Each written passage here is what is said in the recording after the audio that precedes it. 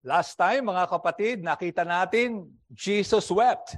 Dalawa lamang beses na binanggit sa mga ebanghelyo, sa Gospels, na umiyak ang ating Panginoon. At nakita natin yung yung first instance sa John chapter 11. Ngayon namang hapong ito, atin titingnan yung isa pa na nabanggit na lumuha ang Panginoon. At ito naman ay nasa Luke chapter 19, mga kapatid. Luke 19 tayo ngayon. Inyong maalala, Luke 19, nagsimula ito. Very geographical. Ang isang karakteristik ng sulat ni Luke kumpara sa ibang mga ebanghelyo, bagang particular si Luke sa geography. At alam nyo, itong Luke 19, kitang-kita yan. Nagsimula yan kay Zacchaeus sa Jericho. That's in the eastern part of Jerusalem. And then umakyat yan kasi yung Jericho, napakababang lugar niyan. From Jericho, umakyat ang Panginoon, pataas ng pataas, papuntang Mount Olives. And from Mount Olives, sabi sa verse 37, as he was drawing near, already on the way down the Mount of Olives. Napaka-accurate nito, mga kapatid. Kasi yung Mount Olives, mas mataas yan kaysa Jerusalem. So pag galing ka dun sa kabila, talagang mas mataas yung panggagalingan mo at makikita mo pababa na andun ang Jerusalem.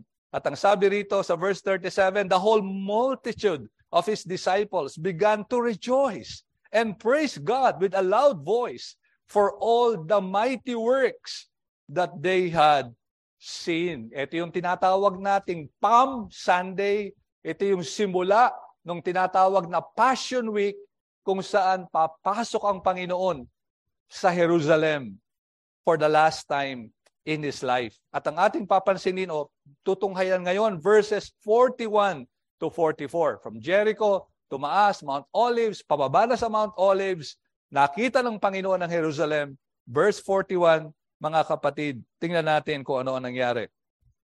Luke 19, verse 41.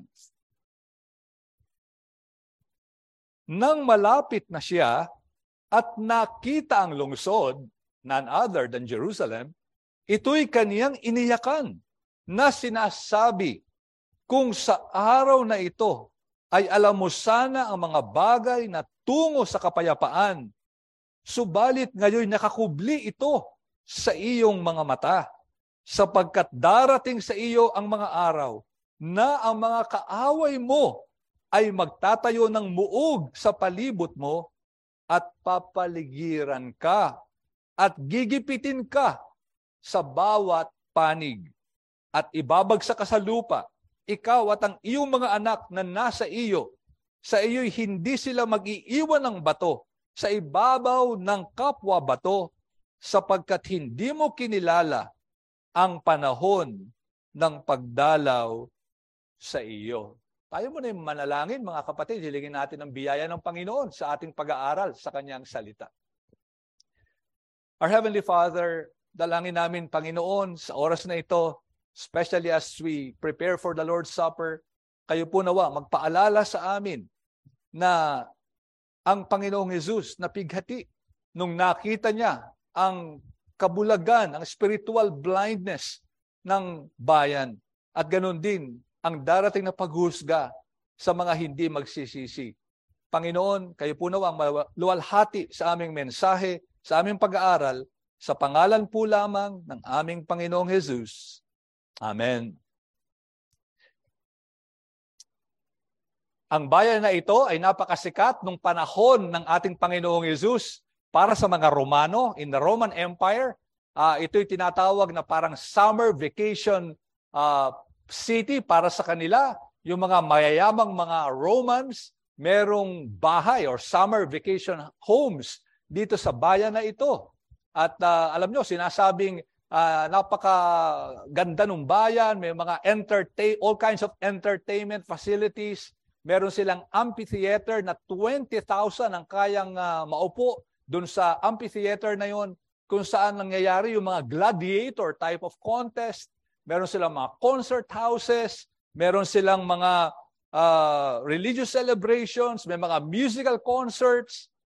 Pero isang araw, according to Pliny, again, I don't know how to pronounce his name, the younger, the town administrator, nakaramdam sila ng paglindol.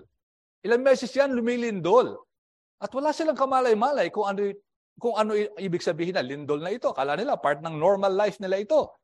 Hanggang sa umusok na ang lumabas na yung usok dun sa bundok na malapit sa kanila.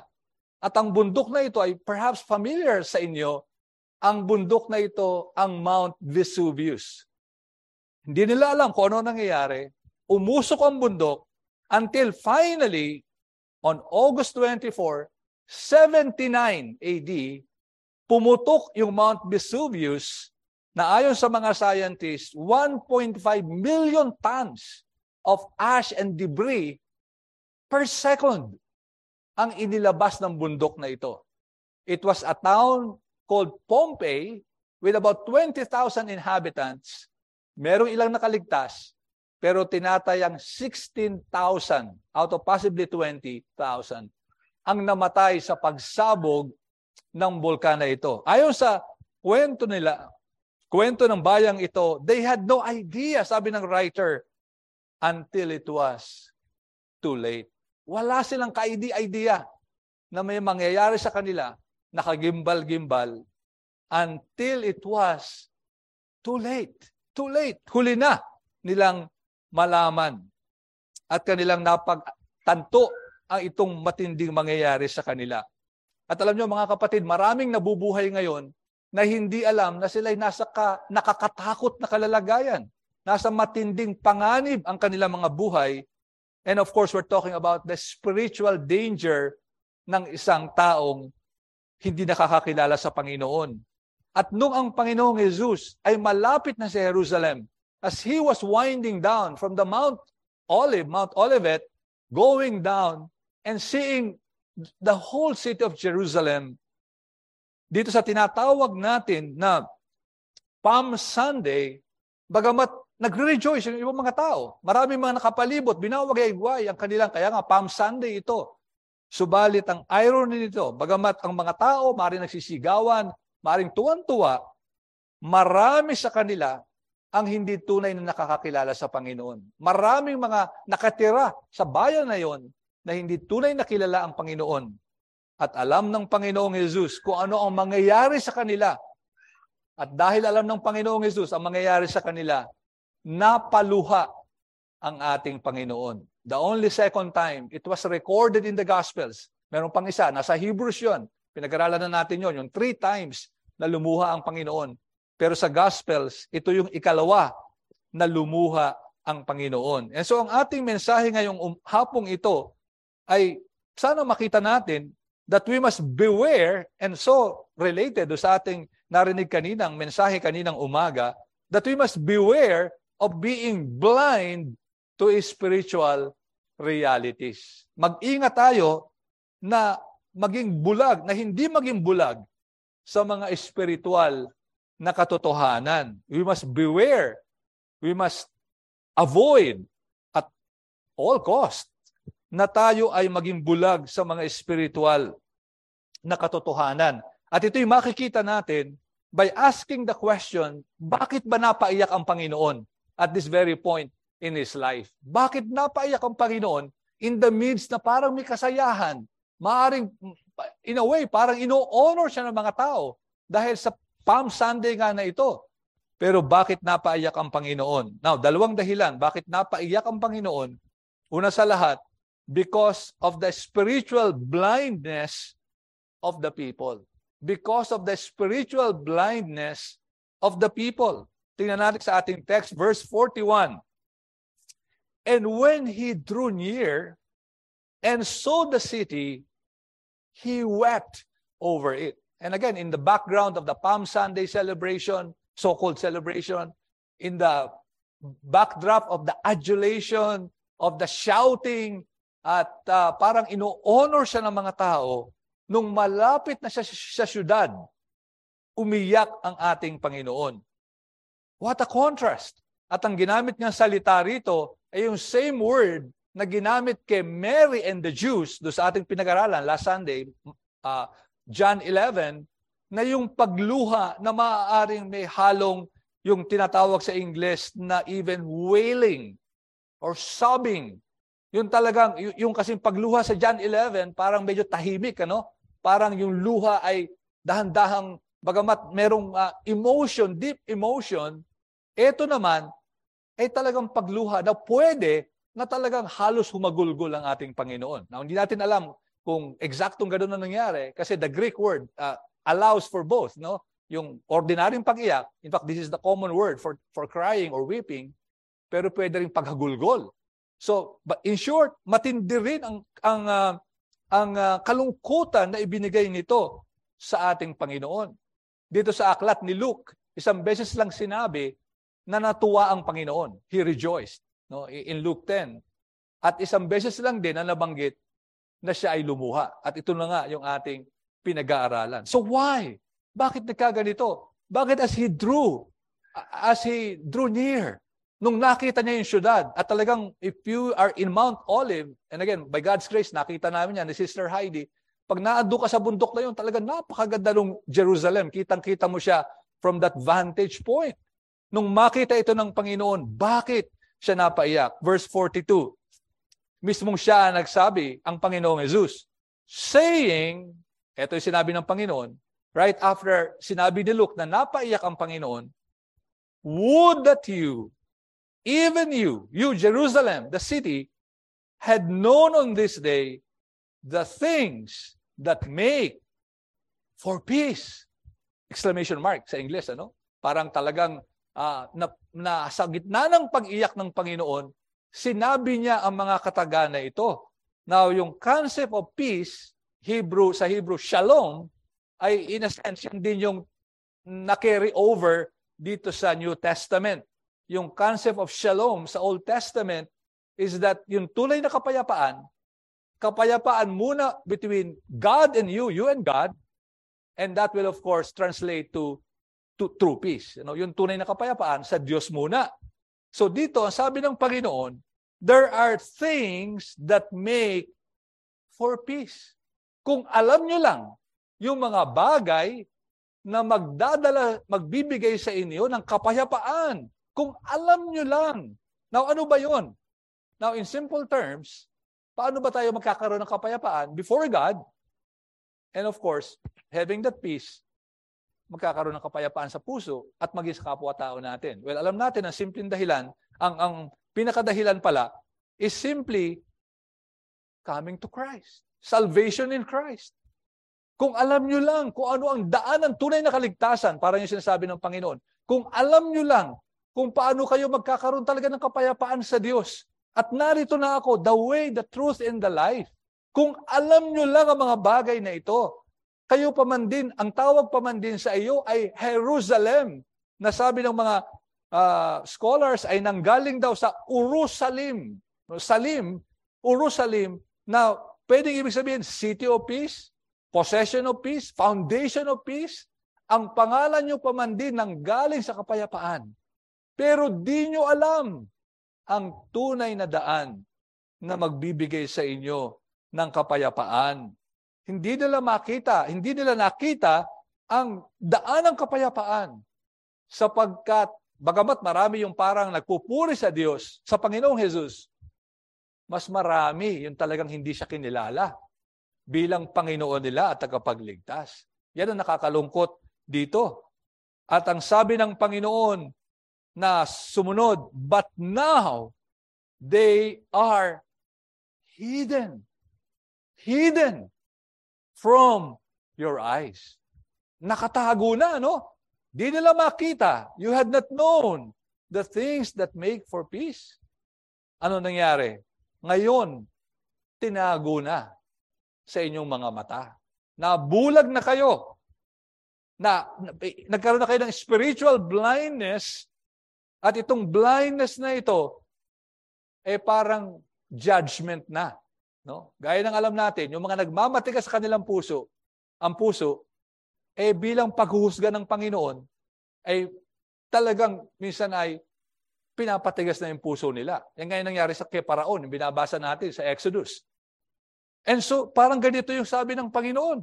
Paulit-ulit yun ang narinig. In the Old Testament, alam nyo naman ang mga pangangaral. Sa lumang tipan pa lang, sa inyong Biblia ang hawak, andyan na na ang kaligtasan ay ibibigay ng Panginoon sa kanyang biyaya. Dumating na si Jesus. At pagdating ng Panginoong Jesus, ito rin ang kanyang pinangaral sa kanyang buhay, na ang Messiah ay hindi political deliverer. No, marami kasi sa kanila umaasa that the Messiah will be like King David, parang general who will come galloping and saving the day, defeating the Romans, and ushering in Jerusalem and Israel to its former glory. Subalit paulit-ulit sinabi ng Panginoon, my kingdom is not of this world. Ang aking kaharian ay spiritual na kaharian. Paulit-ulit nila itong narinig. At gaya ng alam natin, ang Panginoong Hesus sinabi rin, marami na akong propetang ipinadala. Paulit-ulit, nagpapadala ako.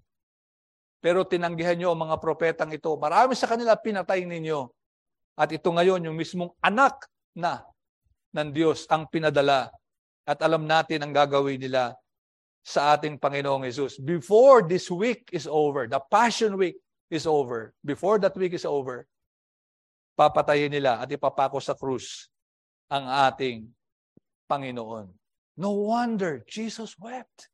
Nung makita niya lahat ito, at a glance, nakita niya yung rangyaan ng bayan, nakita niya yung templo proudly standing at the center of the city, nakita niya yung mga bahay, the dwelling places, siguro yung totally walang kaalam-alam ang mga tao sa mangyayari. Pero nakita ng Panginoon lahat ang kabulagan na bumabalot sa bayan na ito ng Jerusalem. And so, anong application sa atin ito, mga kapatid? Again, very related sa ating narinig kaninang umaga by the providence of God, that we must pray that we will not be spiritually blind. Sana manalangin tayo na hindi tayo mabulag pagkat lahat tayo may blind spots. No? Di ba? Alam niyo yung mga nagmamaneho ng kotse sa inyo, lahat ng mga kotse mayroong blind spot. Yung lugar sa tabi mo, halos yung banda rito, na hindi mo makita doon sa rear view mirror. No, kaya nga may mga bagong sasakyan ngayon, meron ng mga alert system, para merong umiilaw or merong mga warning para malaman mo na meron ka nasa blind spot.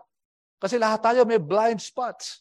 At yan naman ay nasa Biblia din. 1 Corinthians 2:14, the natural man does not accept the things of the Spirit. They are foolishness to him. Kamangmangan ito para sa kanya. He is not able to understand them because they are spiritually discerned. So yan ang makikita natin sa natural nating pagkatao.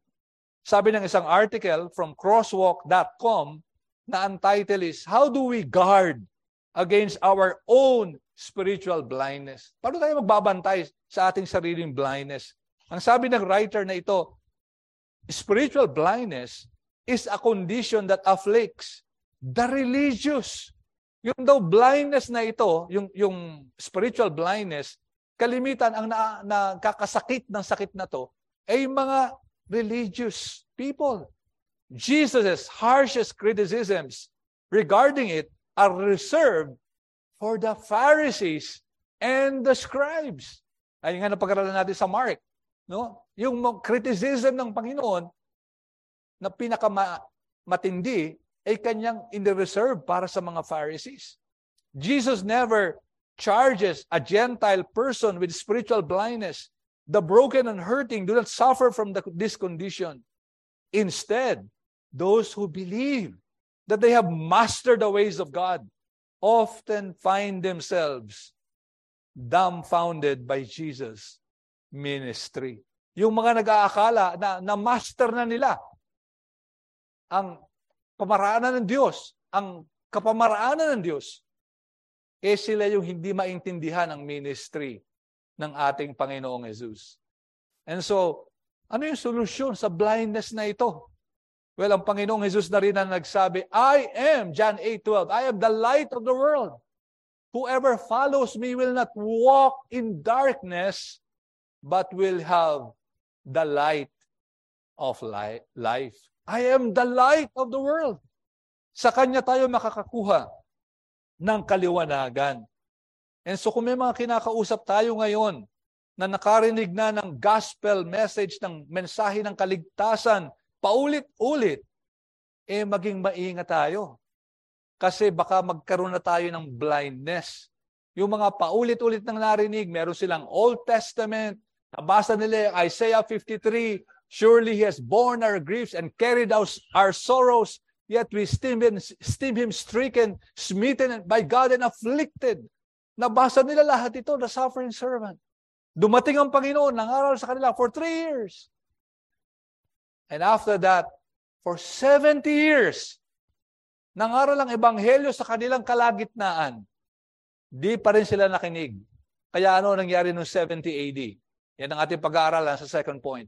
In 70 AD, nawasak, nagkatotoo yung sinabi ng Panginoon, nawasak ang bayan na ito. And that's our second point. But before that, kung meron tayong kinakausap na wala pang pagsuko sa Panginoon, wala pang pag-ibig sa Panginoon, wala pang pagbibigay ng buhay sa Panginoon, sana ngayong hapong ito, wag tayong umalis dito nang hindi tayo tunay na kinikilala ang ating pagiging makasalanan at nakikita na si Jesus lang ang pag-asa natin, pagsuko ng buhay natin sa Kanya, pagkilala sa Kanya bilang Panginoon natin at tagapagligtas. Let's pray na hindi tayo mabubulag spiritually. Let's pray na makakaliwanag tayo ng galing sa Kanya. He is the light of the world. So Jesus wept because of the spiritual blindness of the people. But secondly, Jesus wept because of the coming judgment of the unrepentant. Yung darating na paghusga ng mga hindi magsisisi. Verse 43, mga kapatid. For the days, sabi ng Panginoon, tinuloy niya, habang umiiyak, di natin alam kung habang parang humahagulgol ang Panginoon, kung sobbing and sighing and weeping, at siguro puno ng luha ang kanyang muka. Sinabi niya ito, verse 43, for the days will come upon you when your enemies will set up a barricade around you and surround you and hem you in on every side. Now, sabi ng iba, sinulat yan. After na mawasak ang Jerusalem. Imposible namang naisulat sa Biblia na napaka-accurate niyan. Yan yung mangyayari sa Jerusalem. Patotoo yan na hindi tunay ang Biblia nyo. Sinulat yan after ng destruction ng Jerusalem. Yan ang sinasabi ng mga critics of the Bible. Pero yung sinulat dito, mga kapatid, ay hindi naman ganun ka-extraordinary. Sapagkat ito yung common way na sinasakop ng isang army ang isang syudad. No? So wala naman ditong napaka-extraordinary na nangyari lang sa Jerusalem. Ito'y normal na paraan ng pagigyera nung panahon na yon. So hindi ka panipaniwala na ito'y sinulat na after the fact, after na wasak na ang Jerusalem. But looking at the verse 43, for the days will come. At itong salitang days will come, 20 times ginamit ito ng mga propeta sa Old Testament, and it is a way of saying that God's judgment is coming. So pag nakita natin yung phrase na ito yung Hebraism na ibig sabihin darating yung paghuhusga. The days will come. No? So parang coded message na ito, no? Or it's already a phrase denoting 20 times in the prophets na may darating na paghuhusga.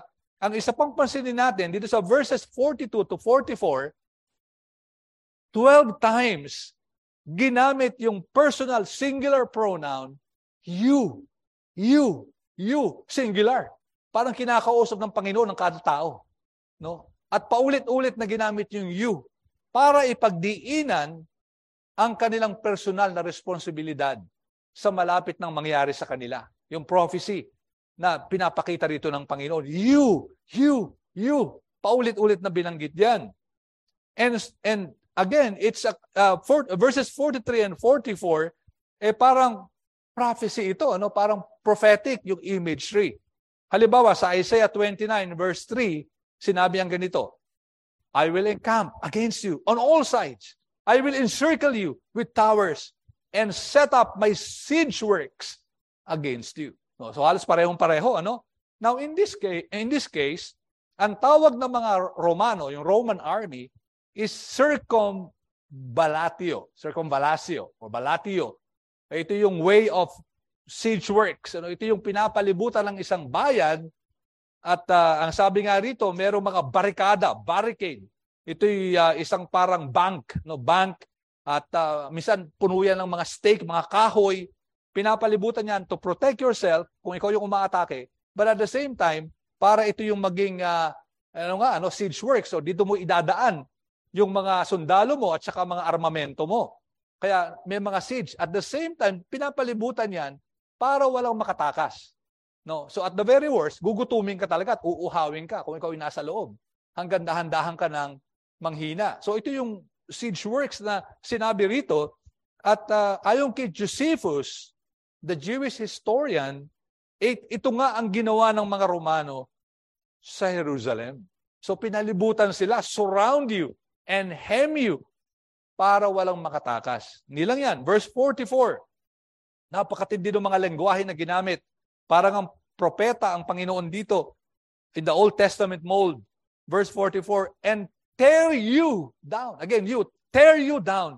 You and your children within you. Parang wawasakin kayo. So dito, paulit-ulit din yung you, ano? Dito lang sa 43 and 44, 10 times na binanggit. So parang complete overthrow. Tear you down to the ground.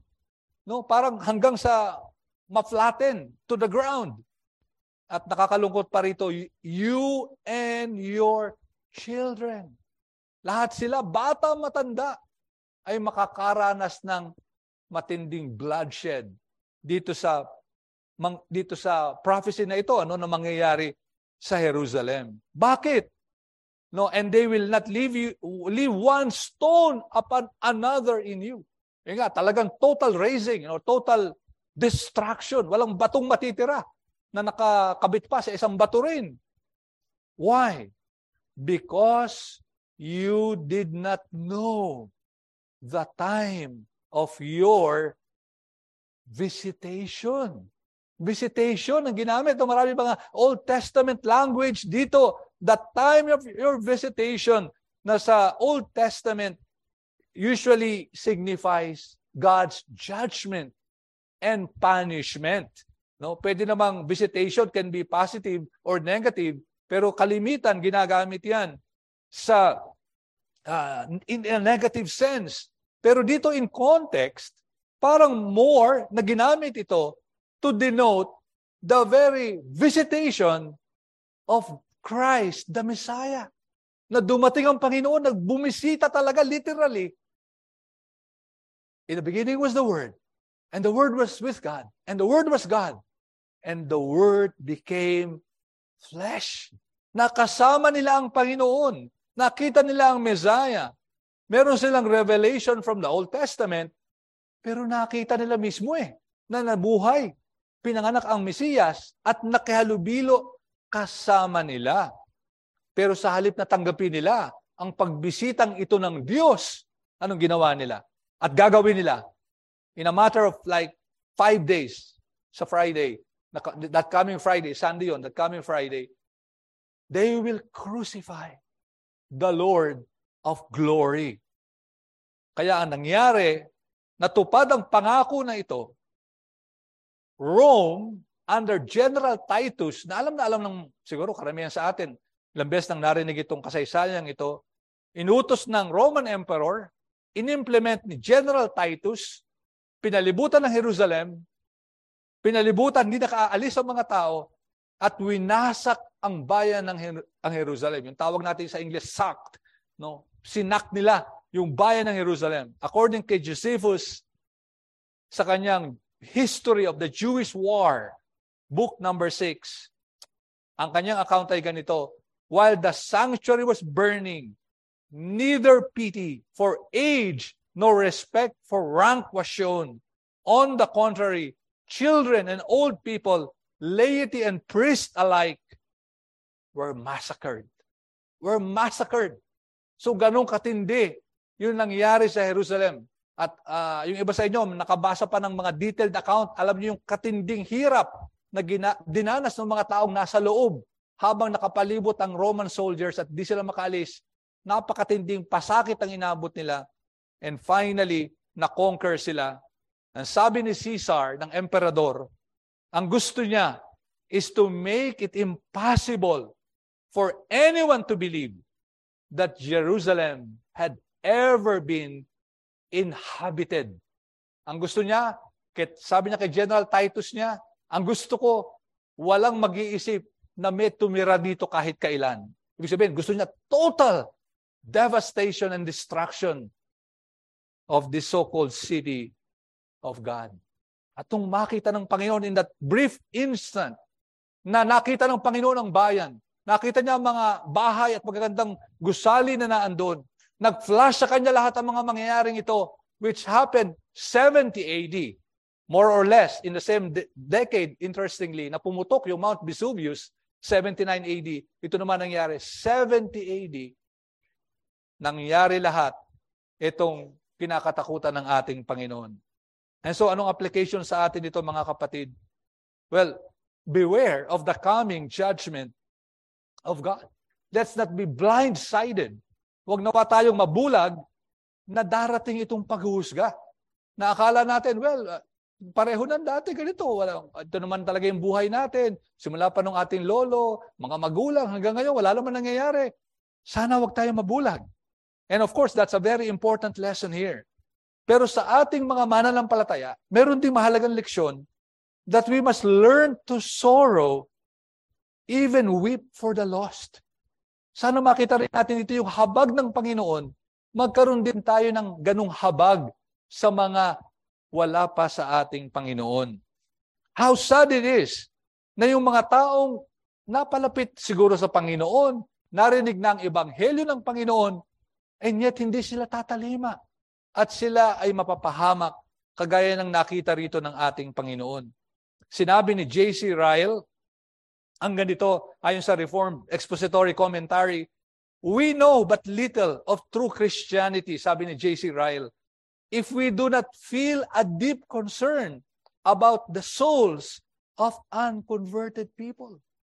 Kaunti lang yung alam natin sa true Christianity, sabi ni Ryle, kung wala tayong awa, matinding concern sa mga di pa mananampalataya. A lazy indifference about the spiritual state of others may doubtless save us much trouble. To care nothing whether our neighbors are going to heaven or hell is no doubt the way of the world. Yun daw, wala tayong concerns, kapitbahay natin, pumunta man sila sa langit o sa impyerno, para tayong makamundong tao kung wala tayong concern sa ating kapwa. Kaya ang tanong sa atin, mga kapatid, when was the last time we really feel the sorrow and the pain? And I rebuke not just you, but myself. Ang sarili ko mismo, nakita ko ito na minsan out of business, naghahanda ka ng mensahe, may ginagawa kang ganito, may ginagawa kang ganon, nawawala na yung deep sorrow for the lost. At alam natin ang sinabi sa Ezekiel 33 verse 11, say to them, sabi ni Yahweh, as I live, declares the Lord God, I have no pleasure in the death of the wicked, but that the wicked turn from his way and leave. Turn back from your evil ways. For why will you die, O house of Israel? So mismo ang Panginoon, again, in some mysterious way, para sa atin siguro, but the Lord God wants people. Gusto ng Panginoon, ayaw niya na mamatay yung masama. At ang gusto niya ay sila ay mabuhay. And Paul in Romans 9 verse 2 reflects the same emotion when he said, I have great sorrow and unceasing anguish in my heart, for I could wish that I myself were accursed and cut off from Christ for the sake of my brothers, my kinsmen, according to the flesh. Anguish, great sorrow, unceasing anguish. Ang sabi ni Pablo, dahil gusto niyang maligtas ang kanyang mga kababayan, mga Hudyo na hindi pa tumatalima sa Panginoon. And so sana let's cultivate this godly sorrow, mga kapatid, na pag nakita natin ang ating mga kababayan, ang ating mga kaibigan, mga mahal sa buhay, sana makita rin natin, ano kayo mangyayari? What terrible calamity kung ang mga mahal ko sa buhay na ito ay hindi makakilala sa Panginoon, bagkus makatikim ng matinding paghuhusga sa Diyos. And so in summary, nakita natin, Jesus wept again. And why did Jesus weep? Well, this time, because of the blindness of the people, the spiritual blindness of the people, and because of the coming destruction that is coming. Alam niyo, one time, isang babaeng mananampalataya ang lumapit sa kanyang pastor. At ang sabi niya sa kanyang pastor, Pastor, I've been a Christian for 20 years. Marami akong librong nabasa, mga training na inatendan, minemorize ko na ang salita ng Panginoon. And yet, bakit wala kahit isang naakay akong di mananampalataya na naging mananampalataya? Bakit, Pastor? Ang dami ko namang binabasa ko ng Biblia, sinaulo ko na yung Biblia, ang dami ko nang ginawa. Ang sabi ng kanyang pastor sa kanya ay ganito, It is because your eyes are dry. It is because your eyes are dry. You have not failed for want of knowledge. Marami kang alam. But for lack of love. Lack of love. When you really love someone's soul, you will care enough to weep for them. At ito napakagandang mensahe sa atin ngayon ng ating Panginoon. Kung tunay ang pag-ibig natin sa mga nawawala, kung tunay ang pag-ibig natin sa mga makakatikim ng matinding paghusga ng Panginoon, sana bigyan tayo ng Panginoon ng talagang puso na talagang napipigati, na talagang nagsusumamo sa Panginoon. Oh Lord, huwag mong pabayaan. Iligtas mo ang taong ito. I plead with you. I weep for these people. And the Lord's Supper reminds us, mga kapatid, na tayo bilang mga mananampalataya, we don't have to face judgment. We don't have to face judgment. We will be judged. All of us will appear before the judgment seat of Christ. Pero wala nang talimang paghusga na yun. Hindi na tayo mapapahama kailan paman. Because even as we are judged, our advocate, our Savior, our substitute is at the right hand of God, always pleading for us and showing the marks on His hands, on His side, and showing to the Father na tunay na binayaran niya ang ating mga kasalanan. At dahil dito, hindi na tayo mapupunta sa impyerno. And so mga kapatid, nawa, ito ang ating maalala as we head to the Lord's Supper. Maalala natin ang dakilang kaligtasan at atin ding maging nais na ang ating mga mahal sa buhay, mga kilala, mga kaibigan, kapitbahay, makaranas din ng kapatawarang ito at di sila mapahamak. Tayo manalangin, mga kapatid. O Panginoon namin Diyos, tunay nga kayo magpatawad. So many times we feel the hardness in our hearts. Hindi po kami napipighati, kagaya ng Panginoong Jesus, sa pagdating ng matinding paghusga para sa mga wala pa sa inyo. Teach us, O Lord, to have a soft heart na maramdaman namin at talagang magkaroon kami ng malalim na pag-ibig sa mga taong wala pa sa inyo. Teach us to be concerned and talagang magkaroon ng tunay na desire na maibahagi ang inyong salita sa mga taong nakapalibot sa amin. Ito po ang aming mga samo at dalangin. Sa pangalan po lamang, aming Panginoong Jesus. Amen.